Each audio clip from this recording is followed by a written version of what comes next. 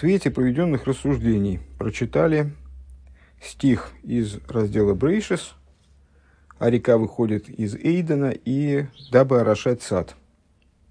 И прочитали это с точки зрения внутренней, таким вот образом. Река выходит из того, что выше бины. На самом деле выше не только бины, а выше разума вообще.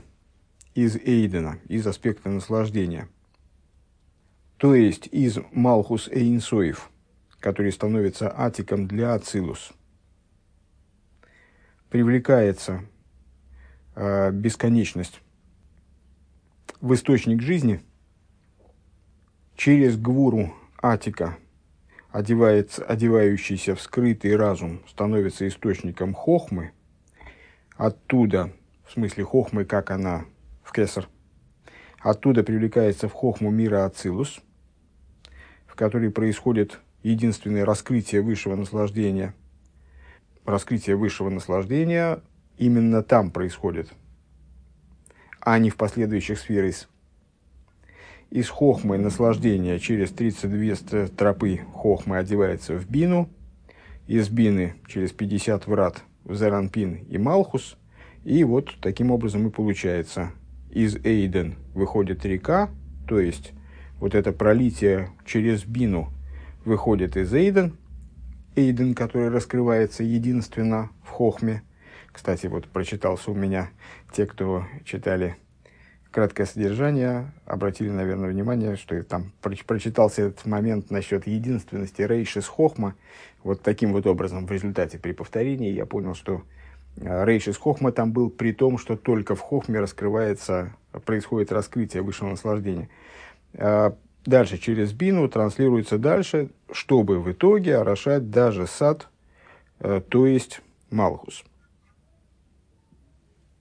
И дальше мы занялись иллюстрацией этого рассуждения, вернее, одного из фрагментов этого рассуждения, и в это стали углубляться. Рэбе сказал, что в этом идея 32 употреблений, сказал Элейким, Элейким Гвура, то есть цимцум. Это 32 цимцума, благодаря которым из высшего наслаждения происходит привлечение в хохму, а из хохмы туда вот дальше, в область бины. И занялись мы вот описанием Торой одевания наслаждения в уровне, который ниже его. Увидел Элейким все, что сотворил, и вот оно хорошо весьма. Тойв меид в завершении творения. Какой момент мы хотим здесь отметить, что спускание наслаждения из его источника – это именно спускание. То есть Бог для того, чтобы получить наслаждение от творения, он почему-то спускается. А почему спускается? Речь же идет о высочайших аспектах первоначально. А потому что для Бога вообще в принципе соприкосновение седер и шталшулус – это нисхождение. То есть ему приходится снизойти до седер и шталшулус, вне зависимости от того, о каких аспектах мы говорим.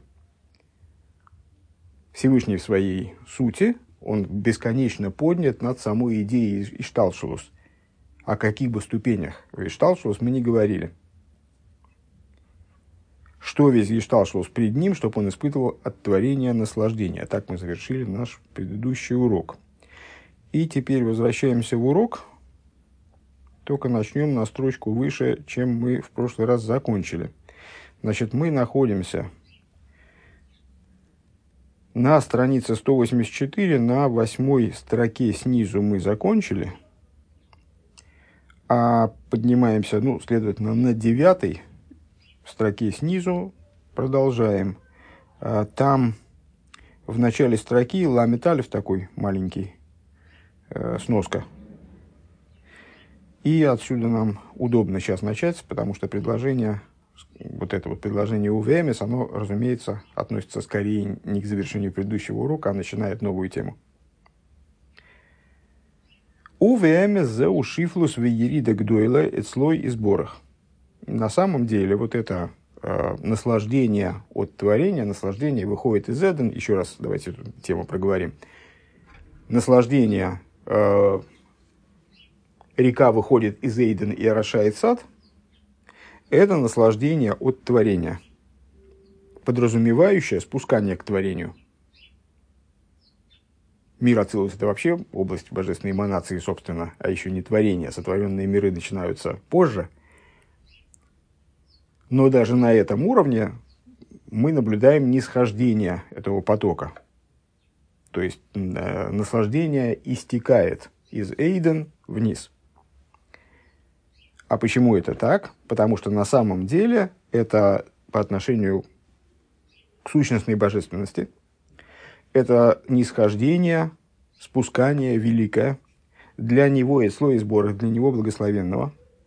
Кибаме нехшафет слей кола и шталшус кулон, поскольку что пред ним, что по отношению к нему, весь ишталшус целиком, шииспес моким шиисанек мимайсев рейшес, так, чтобы он вообще играл какую-либо роль, чтобы он вообще испес моким дословно занимал какое-то место, схватывал какое-то место, так, чтобы вызывать наслаждение у Всевышнего. То есть все в майсев рейшес, все в процессе творения на самом деле несопоставимо со Всевышним и является, подобно тому, как, не знаю, взрослый человек от каких-то детских, от тех вещей, которые доставляют радость ребенку, он может радости и не испытывать. Это для него слишком мелко. Так вот, по отношению к сущности божественности, дистанция между ней и творением, о каких бы уровнях творения мы ни говорили, она бесконечно больше, нежели дистанция между великим мудрецом и какими-нибудь детскими забавами. Алой ава хохма рейшиза ацилус каасия гашмист и хашвецлей. Ведь, как нам известно, и неоднократно обсуждается в Хасидусе, даже хохма, которая называется рейшиса ацилус, и она не случайно называется рейшис, она называется рейшис, потому что она начало его и является настолько совершенным началом, настолько совершенной ступенью, что в ней вот единственно способно раскрываться божественное наслаждение. Хохма, которая является началом мира Ацилус, читай, наивысшей ступенью в Ацилус, в мире, еще раз подчеркнем, еще божественной эманации, собственно, еще не творение как такового, осязаемого творения, а тем более не осия гашмис, не материальность мира осия. Это нечто вознесенное с точки зрения взгляда изнутри творения, с нижних ступеней творения, это что-то совершенно запредельное, совершенно непостижимое и так далее. Алтер Ребе не мог больше 3 букв написать в слове «ацилус», поскольку это вызывало в нем такое внутреннее волнение, что он просто мог распрощаться со своей душой. Душа его могла отделиться от тела. И здесь, кстати говоря, тоже слово «ацилус» пишется вот в форме первых 3 букв с апострофом. Так вот, хохма, начало ацилус, она как осия гашмисты хашефецлей. Она полагается материальностью по отношению к нему. То есть ее грубость, ее осязаемость ничем не отличается с точки зрения вот этой бесконечной отдаленности, отстраненности, бесконечной вознесенности над ней, в том числе сущностной божественности, того, что здесь Ребе называет «эцлой», «пред ним», она совершенно неотличима, она нивелирована полностью по отношению к осия гашмис, по отношению к материальности мира осия. То есть сущностная божественность вознесена, это примерно как, поднимаясь высоко в небеса, с борта самолета, а тем более откуда-нибудь из космоса, мы не различаем, для нас существенное не отличается друг от друга Монблан и какой-нибудь холмик за нашим домом. То есть и то, и другое совершенно ничтожно, совершенно неуловимо, неотличимо от остального рельефа. Также и здесь. Рейшис хохма – это некая величина, что-то возвышенное, что-то невероятное, непостижимое, только с точки зрения низа. Если же говорить о сущностной божественности, а что значит о сущностной божественности, то есть о Боге самом, то по отношению к нему разницы практической между рейшис хохма и осия гашмис никакой нет. Она почитается как осия гашмис пред ним. К мойшикосу в кулам бихохма асису. Ну и стандартный аргумент в эту пользу. Надо сказать, что данное рассуждение, данный тезис, это, в Хасидусе это общее место. Дежурный аргумент, строка из Дилем, кулам бихохма асиса. Всех них ты сотворил хохмой. Что здесь является подтверждением данного тезиса? То, что к хохме, как к инструменту, применяется глагол осисо. Принимается глагол делания именно вот такого материального делания. Понятно, что осисо и осия – это однокоренные слова. Один и тот же корень, айн син эй, употребляется в обоих случаях. То есть хохмой ты сделал все, что есть. Обратите, кстати, внимание, что делание, творение может быть в святом языке выражено разными глаголами. Ну и, собственно, бри и цира осия – это разные термины для обозначения делания в разных формах. И вот брия – это сотворение именно, то есть это, собственно, глагол, который в бытовом смысле, насколько мне известно, не используется. Яцира – это придание формы, это какое-то такое вот начальное делание.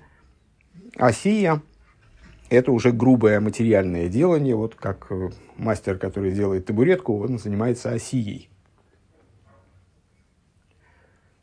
И в данном случае стих из Дилем, он подчеркивает, что для Всевышнего вот это вот делание хохма – это даже не брия, это вот именно осия, очень низкое заматериаленное действие, произведение продукта.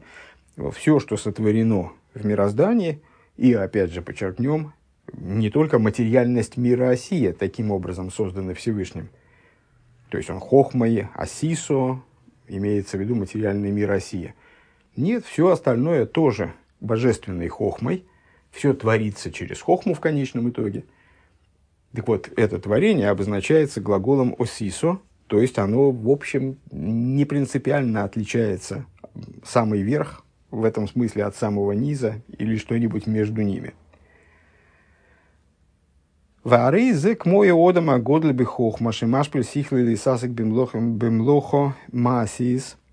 И таким образом, Рэбе предлагает воспользоваться все-таки этой метафорой при всей ее на самом деле отдаленности по масштабу от того, что мы сейчас описываем. Это подобно великому человеку великому мудростью своей, то есть вот невероятному хохому, обладателю невероятной хохмы, человеку, обладающему запредельными какими-то невероятными интеллектуальными способностями, который снисходит до того, чтобы заниматься материальной деятельностью, например, табуретки собирать. Вот ему на самом деле он способен на какие-то очень тонкие интеллектуальные прорывы, на деятельность очень утонченную. Жизнь его, предположим, заставила, и он занимается простой материальной деятельностью. К мойлей цайр циюр ноя шиисанек мизе. И здесь Рэбе, надо сказать, не сразу переходит к изготовлению табуреток, в отличие от грубого меня, а перечисляет виды деятельности, которыми он может заниматься. Скажем, он занимается рисованием. Лейцайр циюр ноя. Он занимается изображением, формирует какой-то образ красивый. Шиисанек мизе, от которого которым наслаждается. Шезеу ашпола гдойле цлей. Так вот, по отношению к нему, это тоже ашпола гдейла. То есть он создает что-то. На самом деле, все-таки я бы настаивал на том, что тут мы можем представить себе много уровней, но Рэбе хочется здесь, насколько я понимаю, показать, привести пример наиболее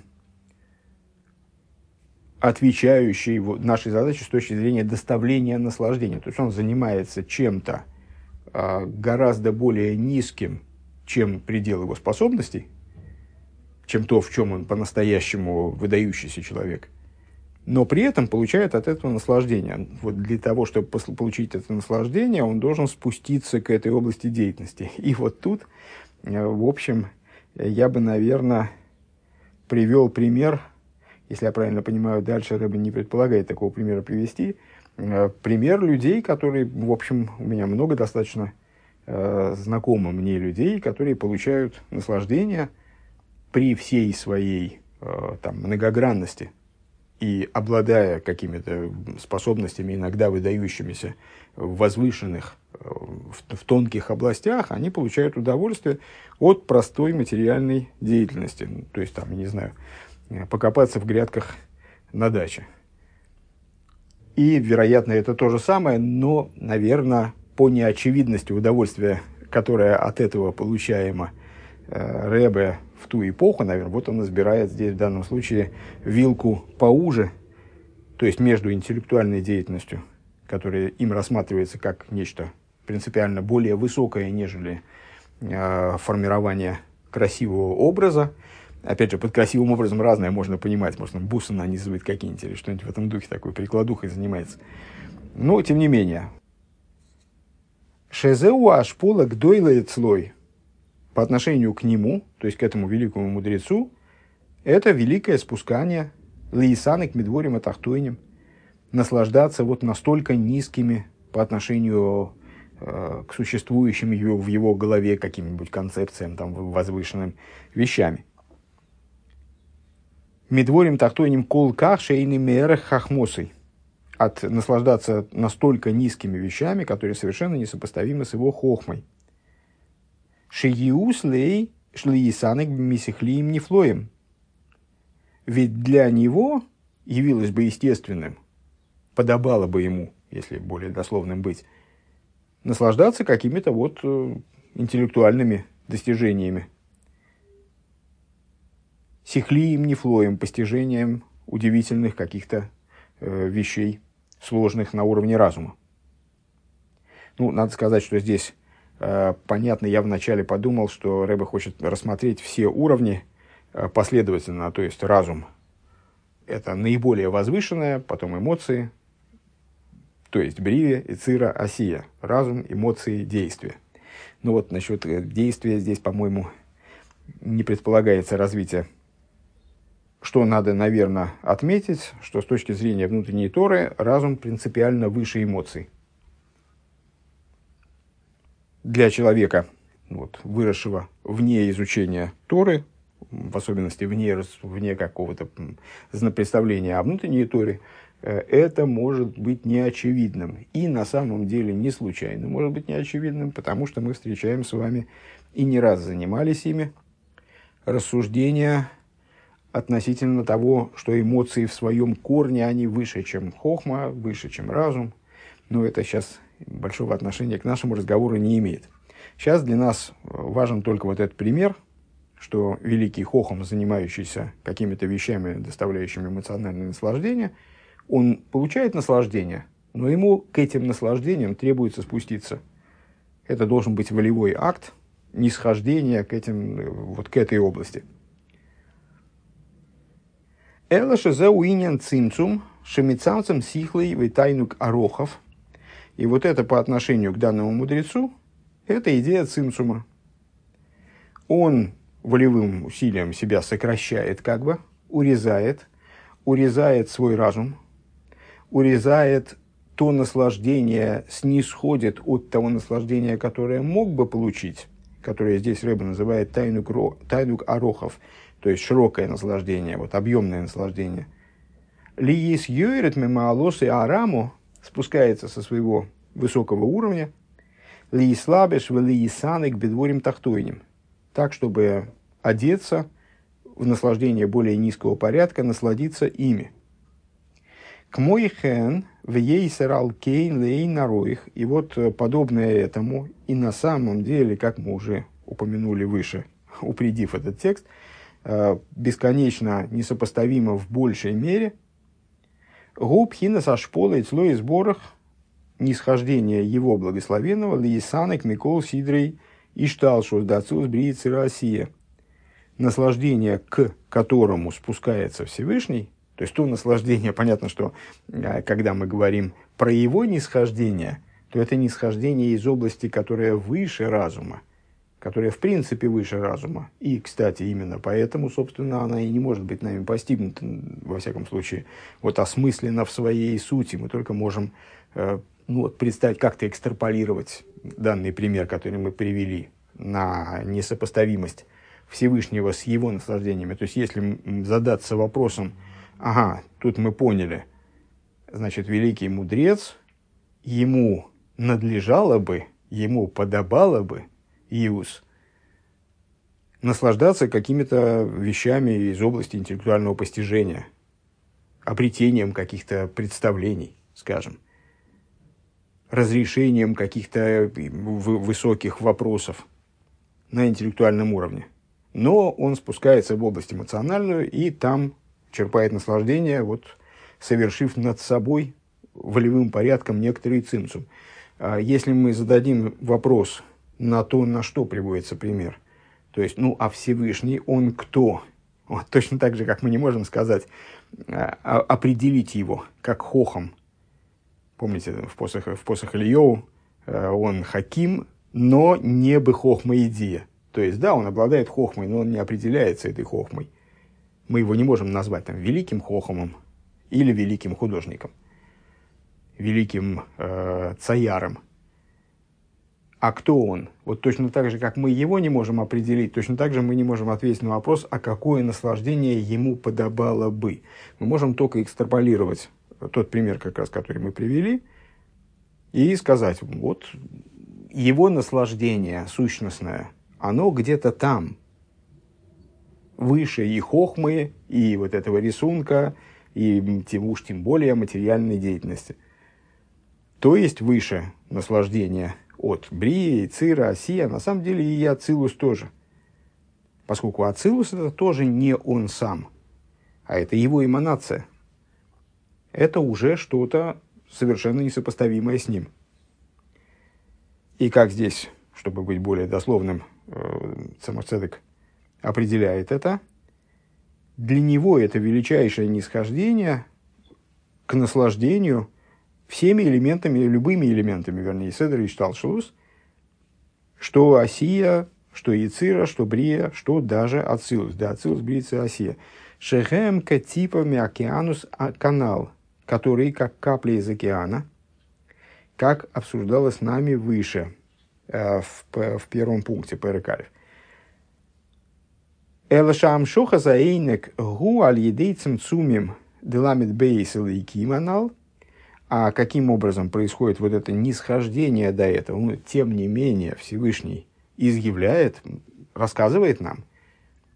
То есть, сами мы не смогли бы эту информацию получить, сами мы не могли бы даже догадаться, в каких отношениях Всевышний находится с миром, поскольку в своей славе и сущности он вознесен над миром совершенно, у нас нет инструментов, чтобы что-то прояснить относительно его собственного существования, его сущностного существования. Мы можем судить только потому, что он нам раскрывает.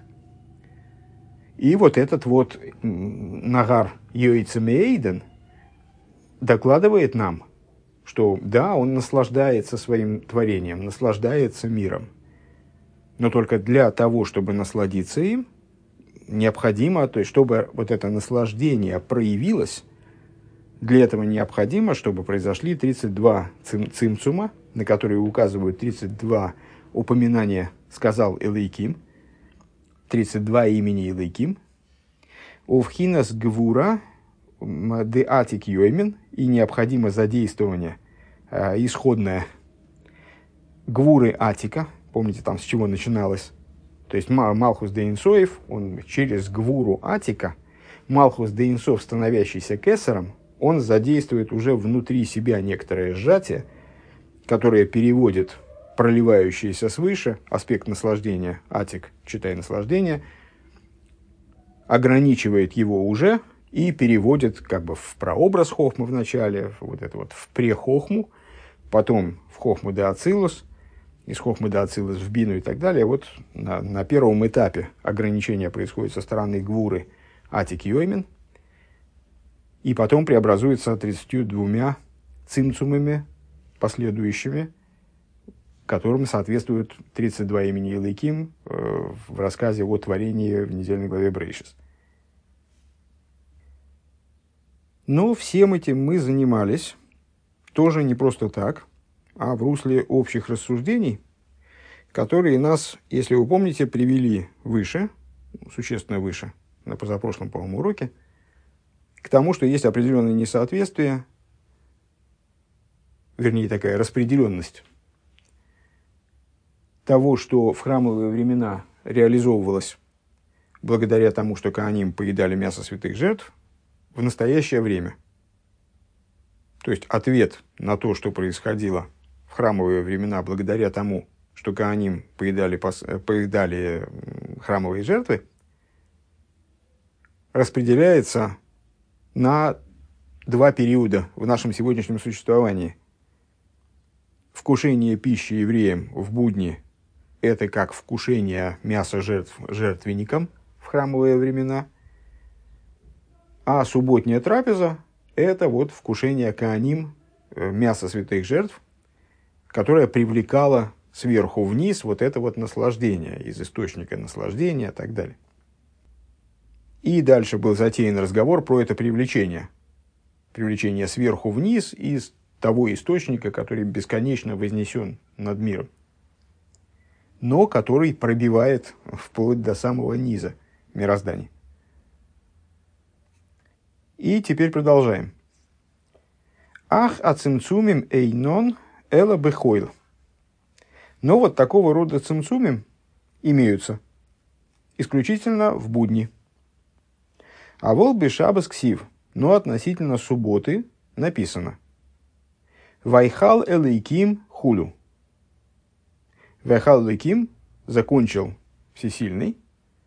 С точки зрения простого смысла, это завершение работ, когда Всевышний в субботний день опочил, когда он прекратил вот эту деятельность активную, чего не хватало миру покоя, наступила суббота, наступил покой. Но внутренняя Тора рассматривает это начало стиха «Вайхал элейким», закончил элейким, как закончился элейким. То есть в субботу прекращается воздействие на мироздание со стороны божественности, опосредованное через элейким, читай, через цимцум. Идея цимцума устраняется. Вайхал от слова клойса нефеш, кильон, устранение, уничтожение. Кивойши вас худу. Вайхал элейким кивойши вас. Продолжение, развитие. Текст из Пятикнижия, разумеется, из вечернего кидуша. То есть закончился элейким, потому что опочил, потому что шабас. Можно так перефразировать. Пируш вайхал лошен килиен. То есть, в чем смысл? Вайхаль от слова уничтожение, устранение. Вгефсек и прекращение, прерывание. Шинисталку от цимцумим деламет бейс элейким. То есть, что это означает? Что вот происходил процесс творения, и в процессе творения 32 раза упоминается имя элейким. То есть, буквально весь процесс пронизан разного рода цимцумим, разного рода сокращениями, вот, трансформациями божественности, которые урезают что-то, уплощают вот это вот пролитие вниз, упрощают и уплощают. А в субботу происходит прекращение этого процесса, перерыв в этом. То есть, отстраняются цимцумим 32 имен элейким, шегою гормим цимцумам шохас атайнук, которые препятствовали, которые влекли собой сокращение привлечения наслаждения, то есть то, что божественное наслаждение не могло принципиально спуститься вниз вот, в адекватной своему источнику форме.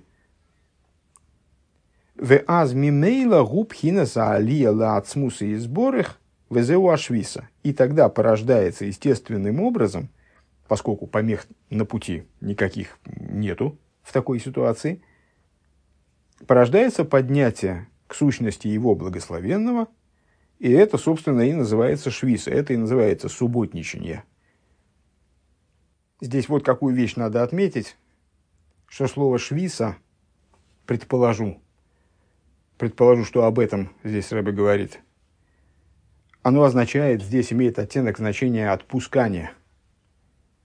То есть вот эти 32 имени Элоким, они же 32 цимцума, они производили такое сдерживание возможности, собственно, соприкосновения с сущностной божественностью. Заслоняли сущностную божественность от низа самыми разными способами. Последовательно, я так понимаю, а может и параллельно. А в субботу происходит отпускание этой ситуации. И поэтому швиса – это как бы отпускание возможности, прекращение сдерживания возможности поднятия наверх. Но само по себе это порождает вопрос. Ахим кейн лой гоя киюм леаэйлом.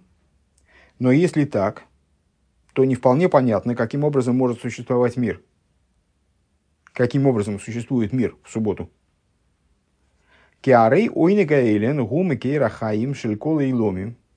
Поскольку высшее наслаждение представляет собой источник жизни для всех миров. Как мы говорили выше, ну вот это и есть, собственно, данная конструкция. Река, исходящая из Эдена, которая орошает сад. Векейванши не сталку от цимцумим. А поскольку в субботу, как мы только что выразились, цимцумим, которые занимались тем, что шааль йоден гой ним шахаинек, при помощи которых наслаждение привлекалось вниз, ну, скажем, определим это как в съедобной для мира форме, в употребимой миром форме. А это означает, что вообще, в принципе, вот это наслаждение, это пролитие могло осуществляться. Имкейн лой гоя нимшех аэйнек. Если так, то в субботу, когда эти цимцумим прекратили свою деятельность, то с одной стороны устранились вот разграничения между верхом и низом, а с другой стороны эти цимцумим как приспособления, они же были необходимы для того, чтобы вниз происходило, да, продуктивное пролитие, поддерживающее существование мира. Как же миру существовать? Илазоис гу мицвас эйнек шабас. Так вот, на этот счет есть заповедь наслаждения субботой. Шаль едейши исроль мисангин лимато бешабас. Благодаря тому, что евреи наслаждаются снизу в субботу. Гэм горми мамшоха стайну каэлен. Они влекут привлечение высшего наслаждения к моиши гу мибли цимцумим. Таким, как оно происходит вне всяких цимцумов. Вернее, Рэбе здесь смягчает формулировку «мибли цимцумим колках», без такого количества цимцумим. «Везеу митсваса ахила дегимл сеудас бешабас». И в этом заключается, собственно, обязанность употребления 3 субботних трапез. То есть возникает вопрос, мы обычно этим вопросом занимались немножко в другом разрезе. Неоднократно встречались мы с такой проблемой, каким образом мир может существовать, если евреи привлекают в него своим служением раскрытия более высокие, нежели обусловленные творением, нежели штатные. Вот мы все время занимаемся разговором о том, что еврейское служение привлекает в мир дополнительную божественность. Но ведь говорили мы всегда, позвольте, как же это может быть? Ведь мир таким образом и творился, что вот вначале он не мог выдерживать божественность никакую. Пришлось божественность полностью устранить из халаля, из полости, в которой должен был быть мир воссоздан. И потом, уже после того, как она оттуда была полностью устранена, внутрь мира привлечь качественно измененный, вот цимцумированный свет, подстраивая его на каждом новом уровне, создать седеришталшулус, ввести туда кав, вот этот лучик, совершенно несопоставимый с тем светом, который до цимцума. И этот лучик становится мерной тростью, которая отмеривает ровно, сколько света требуется и сколько света выдерживается мирозданием на каждом уровне. Таким образом, чтобы, с одной стороны, он, да, функционировал, получал жизненность, а другого источника жизненности, кроме божественности, нет. А с другой стороны, чтобы он не исчез, не терминировался в результате раскрытия чрезмерного количества божественности. Ну, а потом мы говорим, что вот евреи, они своей работой, они в мир привлекают большее количество божественности. А почему мир не терминируется тогда, когда в него привлекается большее количество божественности? Ну и обычный ответ на это, потому что само божественное служение, выполнение божественной воли внизу, оно таким образом модифицирует мир, делает мир лучше, делает мир в большей степени вместилищем для божественности, что божественность приходит в него в такой форме, которая органично в него вписывается, не разрушает его, не устраняет его. Мир изменяется под воздействием еврейского служения. А здесь мы вопрос задали немножко иным порядком. Здесь мы увидели в самом функционировании мироздания некоторую деталь, которая вот ставит нас перед аналогичным вопросом по существу. Мироздание запитывается наслаждением божественным через вот такое нисхождение крайне модифицированное, крайне ограниченное, через, ну, например, вот на определенном этапе, через ограничение гвурой Атика, потом через ограничение 32 цимцумим, именами Элоким, которые в творении заложены. То есть, и вот такая результирующая божественность, скажем, она для мира подъемна. Мир может ее освоить, он может жить на ее основе, не терминируясь, не разрушаясь, выдерживая ее как бы. И дальше вот мы выслушиваем интересное заявление, что, оказывается, в субботу происходит устранение Элоким. С одной стороны, это такое радостное заявление, то есть устраняются сокрытия вроде бы, устраняются ограничения божественности, которые мешают творению соприкоснуться с сущностной божественностью. То есть в мире должно стать светлее. Но, с другой стороны, мы же с вами все время в этом, в общем, варимся. Эта идея обсуждается с завидным постоянством нами. Наверное, в каждом маймере, более или менее объемном, она в той или иной форме встречается. Взаимоотношения между Авая и Элоким. Но ведь Элоким — это же панцирь черепахи, это не просто сокрытие, такое вот бессмысленное, злое сокрытие, просто там нежелание раскрывать нам божественность, а потом раскрыли нам божественность, и мы все сразу пустились в пляс, потому что здорово же, показали нам такое потаенное, сокровенное. Вот эти самые элокимы творения, 32 элоким, это не сокрытие какое-то такое вот направленное на негатив, хотя оно, безусловно, может выражаться в итоге в негативе, сокрытие божественности, если оно может повернуться и вот стороной такой негативной. Не об этом сейчас речь. Это, в принципе, метод приведения божественности в мир. И поэтому в определенном смысле мы бы вот в русле тех рассуждений, которые выше я привел, которые мне кажутся подобными, насчет еврейского служения, а почему мир не терминируется, мы могли бы сказать, ага, так если вдруг в субботу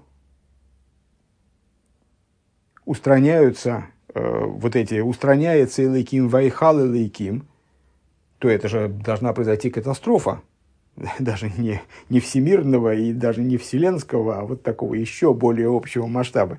То есть вообще бытие должно терминироваться. Если вдруг убралось вот это вот, значит, преобразователь этот убрался, через который божественность поступала, божественная жизненность поступала в форме, которая была для мира приемлема. Что же здесь должно произойти? Просто мир должен устраниться полностью. Само бытие должно устраниться. Здесь та же самая, если я не ошибаюсь, боюсь ошибиться немножко, но вот, надеюсь пока что не очень в сторону.